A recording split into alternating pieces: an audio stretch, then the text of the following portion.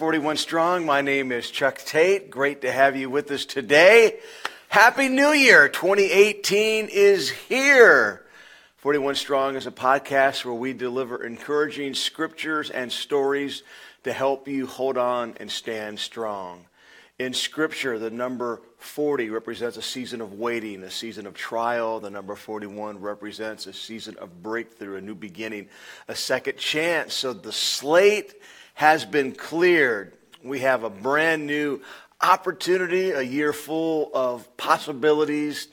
We know that there will be challenges, there'll be good moments and bad moments, happy moments, sad moments, mountaintops and valleys, but we know that He is Emmanuel, God with us, so He will help see us through. We can look in the Old Testament, the very beginning, it rained and poured for 40 days and 40 nights, 41 came, and the rain stopped. Moses committed murder, then hid in the wilderness for 40 years, 41 came. And he received a second chance when he was commissioned by God to be the rescuer of Israel. Goliath challenged Israel 40 days. 41 came, and David slew Goliath. So in 2018, when you face a giant that stands between you and your dream come true, don't throw in the towel, don't quit, because 41 will come. Maybe you feel like you're in a rainstorm where you need a miracle and that life has rained down on you. The message of 41 will come is don't quit, because eventually the rain's going to stop, the sun's going to come out.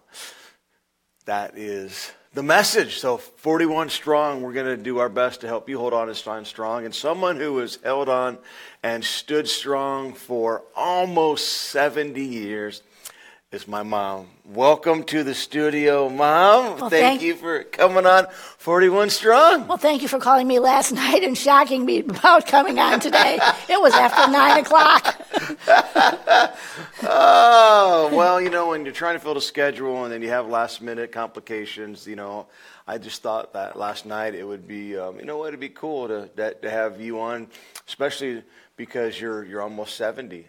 In 2 weeks. Real soon, you're almost 70. So 70 years is significant because, God's blessed you with long life. And there are some challenges that we might get to in this podcast, but I thought it would be cool just to have you on to share your story, because without you, then I wouldn't be here, right? And without you, then nobody would be watching this podcast today.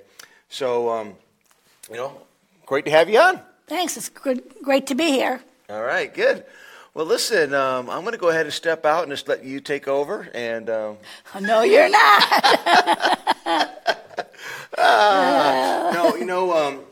Back before Christmas in our Christmas series at church, I had an Advent tree on my pulpit, and I hung different ornaments on this Advent tree to share my story, and we connected my story to the Christmas story. We connected the Christmas story to everyone else's story.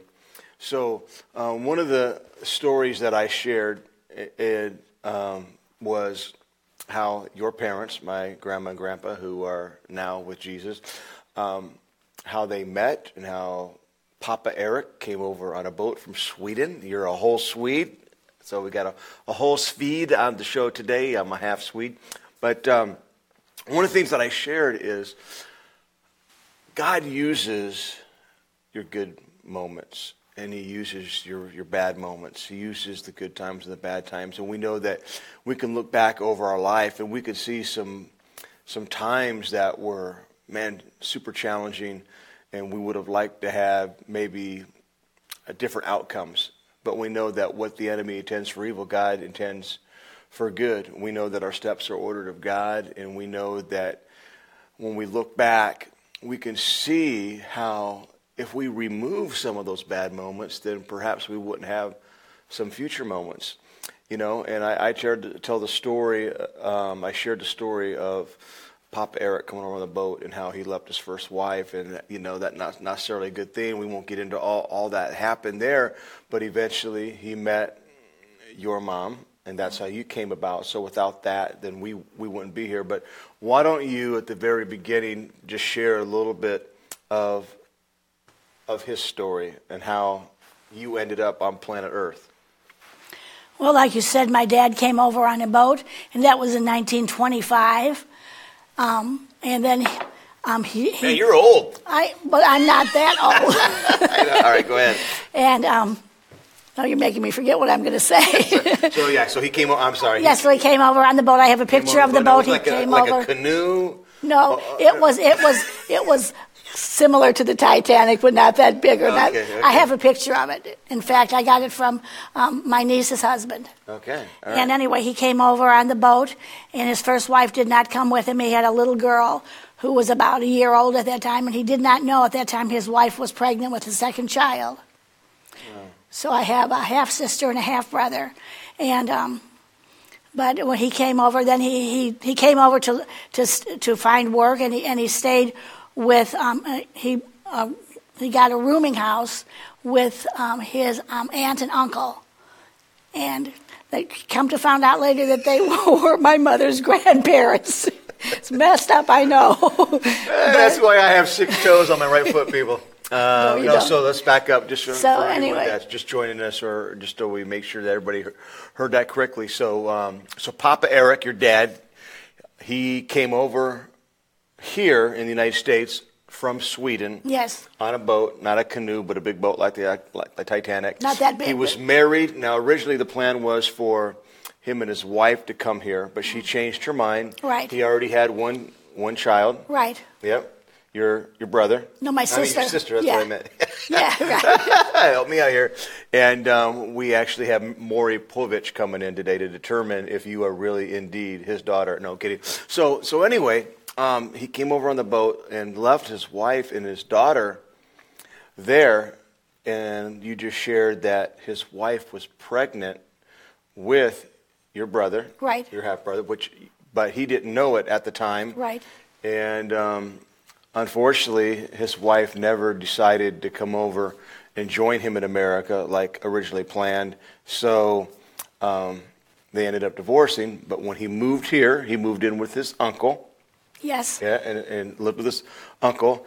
And eventually, he would end up getting married to Edith, my grandma, your mom. And Edith's grandfather was the uncle that your dad was staying with. That's right. I know, strange, but what? It's strange. So my dad is my dad and my cousin, but. So, looking at the genealogy of Jesus, the ancestry of Christ in Matthew chapter 1, verses 1 through 16, we find out that Jesus came from a long line of dysfunction. We're talking incest, prostitution, lying, deceit, all those things. But yet Jesus, he came from that. So I got to say, you know what? Even though, so Grandpa and Grandma were related. He was 12 years older than her, right? Oh, 11. 11 years older. And they didn't get married until he was here 10 years. So it wasn't like he came over with his uncle, met her, and they got married. He was in the United States for 10 years, and then, they got married. And then I was born 11 years later. And then you were born 11 years later, so then your half-brother and half-sister are significantly older than you. But I got to meet both of them. You got to meet both of them, and how cool was it for the first time that you flew over to Sweden to go? It was really cool. The first time I went to England. Okay. And I met my half-sister, and it was so cool. And she asked me, tell me about our father. Yeah. And so that was kind of neat and kind of. Yeah. And I, was sorry that she never, didn't remember him and never got to meet him. And then when my brother really didn't want to meet me, that's what his daughter said. But then when he met me, he was very happy. And then he paid. That surprises then me. He paid I would have my way thought to that go after again. he met you, then he would have been like, you know what, I shouldn't have ever done this. And then he asked me to come back again. Oh, you are such a brat. I've never been called a brat on 41 Strong. That is a first, but no, kidding. Sorry, Mom. Oh, yeah. But how cool. It was very cool, very special. I always knew about them because we corresponded. We wrote letters back and forth. Of course, I don't speak Swedish. My brother doesn't speak English. It's a good thing his daughter does. Yeah. But my parents only spoke in Swedish when they didn't want me to know what they were talking about. Okay. So my Swedish is very small. I know more Spanish than Swedish. Okay. Yeah. I can imitate the Swedish Chef from the Muppets. That's about it. But now, when, I didn't really, Papa Eric, your dad died when, my grandpa died when he was just 5 years, when I was 5 years old. Yeah, when you were 5 years old. And so I only remember him from, certain memories I have, and then, of course, pictures and stories. It's a fascinating story. But one thing that I remember was when your niece and her husband came over here to visit you. And she's only 3 years younger than I am. So, yeah, your niece is only 3 years younger than you are. So when they came to visit, it was pretty awesome to meet them and hear the family story and family history. But one thing that I remember that I thought was funny, and this tells you a lot about cultures, is one of the places that they wanted to visit was Walmart. Right? So, So we're all about IKEA here. I mean, we're all, driving to St. Louis to go to IKEA, driving to Chicago to go to IKEA. But IKEA to them is no big deal. Mm-hmm. But they had their camera and they took off to go take pictures of Walmart. Mm-hmm. I just think that's hilarious. Yeah. All right. And I got to go to IKEA in Stockholm. Yeah. That was my first trip to IKEA. Wow. So I love IKEA. I just don't like putting anything together that I purchased there. I'd rather have somebody else put it together for me. Ashton will do it for you. Yeah.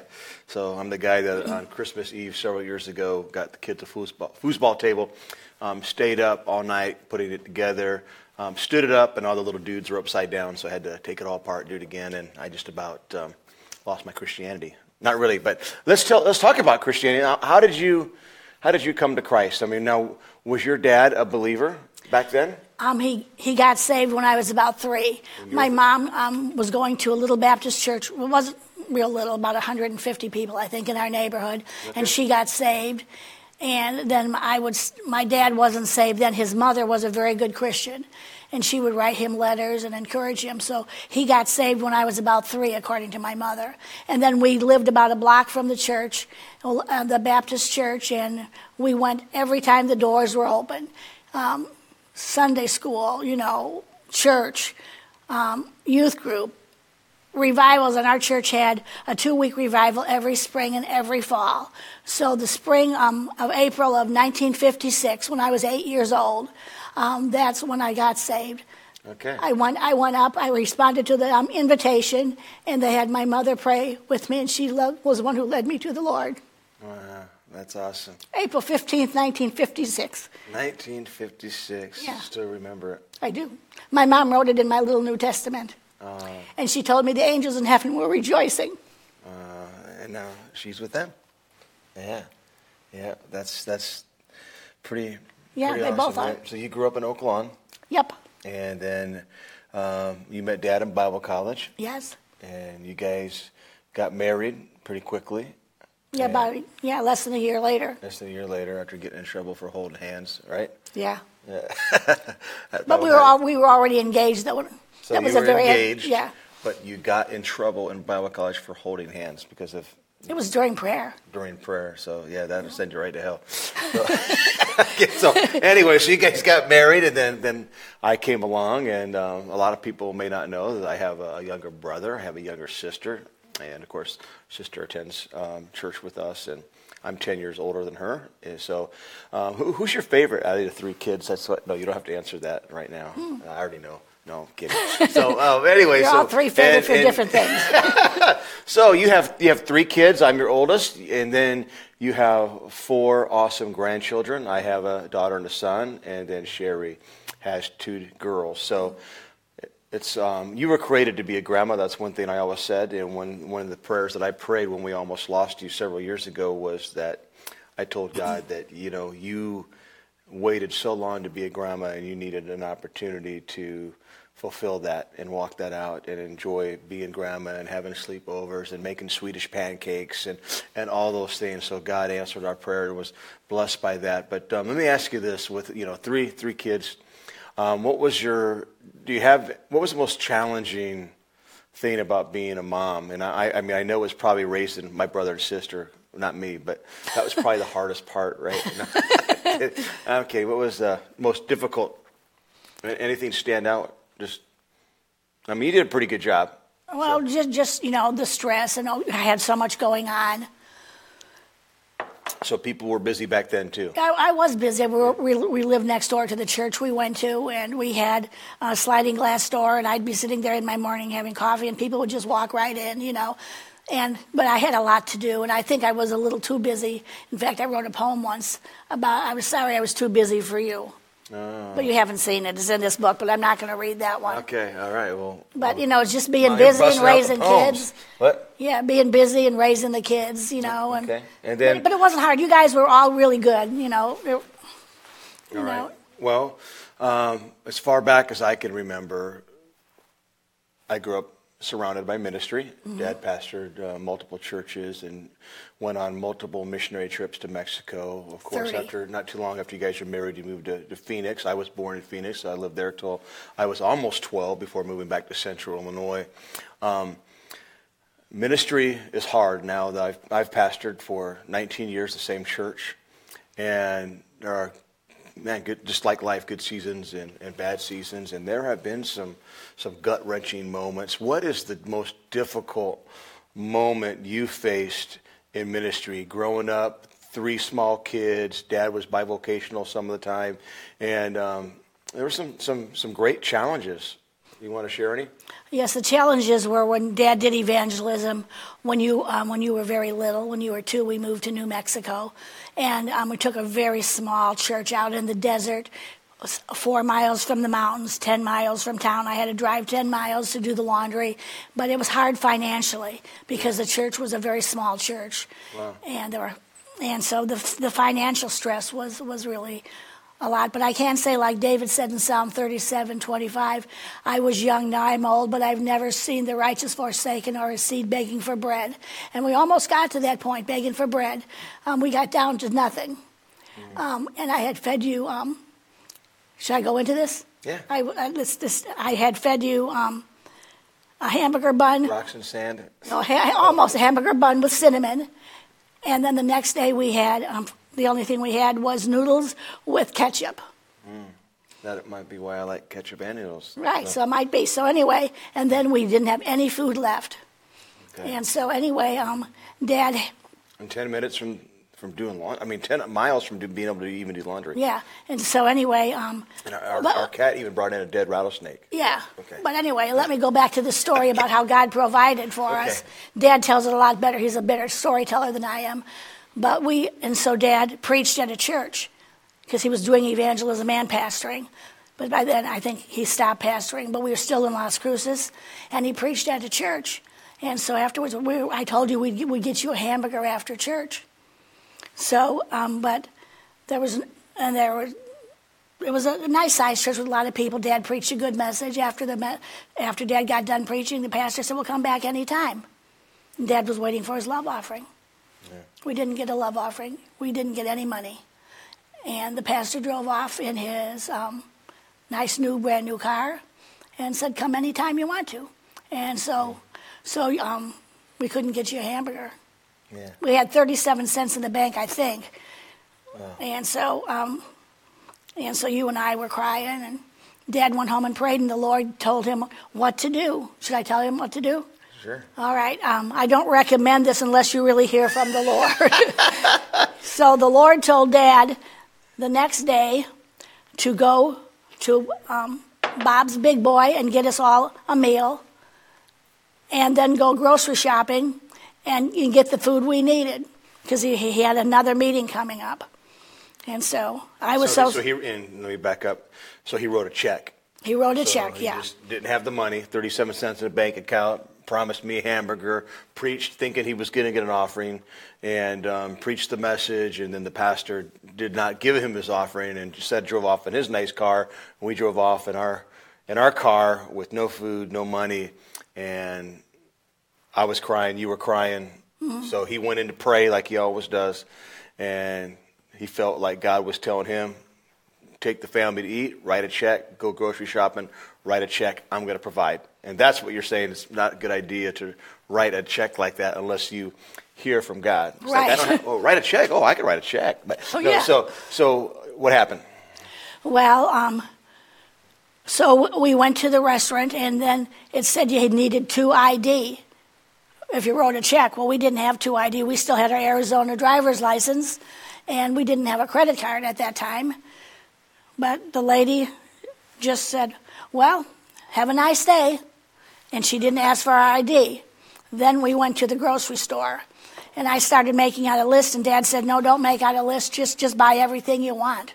Well, I spent $45, and that was a lot of money for groceries in 1972. Wow. But I was kind of nervous, and that there was a big sign up there that said, too, if you write a check, you need 2ID, a driver's license and a credit card. And so we didn't have that, but she overlooked it, too. And Dad asked if he could write an extra $5 for gas, and she said yes. Yeah, and then what happened? How did you guys get the money to pay for all that? Because didn't Dad go to jail? No, he didn't. No, I had to get out of jail free card left from my old Monopoly game. Okay. No, that's not it. But then somebody blessed out of the blue. Yeah. Then the next day, that was Saturday. The next day was Sunday, and we went to the church where he was going to preach yet, I think, on Wednesday night. And so one of the men from the church came up and asked us if we wanted to go out to eat with him. And Dad said, no, we can't. We don't have any money. And he said, oh, well, no, it's my treat. And so he took us out to eat. And then that night, we went back for the evening service, and that guy had a twin brother, and his brother said to us, hey, they're having a hamburger fry at the church tonight. Do you guys want to come? And Dad said, no, I'm sorry, we don't have any money. He said, no, I'll treat you. So we went to that, and then he gave Dad a note. And so Dad put the note in his pocket, and then he looked, and it was a check for $100. Wow. So it covered everything. And we got it in the bank by Monday, the next day. And then Dad preached at that church, and he did get an offering. But it was just trusting God. It's kind of scary. That was the scariest thing. So you wrote a poem during those early days while living in Las Cruces and struggling. God always provided. He's Jehovah Jireh, our provider. He always came through. But why don't you go ahead and recite that poem? Okay, let's see. Okay, it's, yes, Lord, I'll serve you when my task is done. Yes, Lord, I'll serve you after I have a home. Yes, Lord, I'll serve you when the children are grown. Yes, Lord, I'll serve you when my own plans are gone. No, the Lord answered, no, the Lord answered, serve me right now. Give me your youth, not what's left of tomorrow. Yes, Lord, I answered, I'll serve you right now. Your task is my task. My home is best. Your children, my children, really your children, to us we were blessed. My plans, what plans? I have none of my own, only to serve Jesus before I'm called home. And I wrote that in March 1973, and you were 2.5, but that was just before we moved to Las Cruces when Dad quit his job to move there. Ministry. Yeah. Okay. Wow. So, pretty awesome. Yeah. And I missed the verse about me being your favorite kid. Well, you I was the only kid then. You were the only kid then, so you were the favorite until your brother came. Yeah, well. Then you're. Well, you have served the Lord all your days. You've been a great example of faith, and grateful for everything you've instilled into me and raising me to love Jesus, to serve God, raised me in ministry. I always joke that I had a drug problem when I was a kid. I was drugged to church every Sunday morning, every Sunday night, every Wednesday night. There were prayer meetings and Bible studies. There were revivals, and I just grew up pretty much in church, and I'm grateful for that. And I always challenge parents to make your kids go to church. I say force them to go to church whether they want to or not, because by doing that, you're giving the Holy Spirit an opportunity to grab a hold of their heart. All it takes is one message, one relationship, one moment that God can grab a hold of them, because once they're gone, once they're out of the house, they're out. So take this time now. It's never too late to start investing in your kids, to start praying over your kids, to write a poem and declare it. You stood on the word. You were a rock in our family.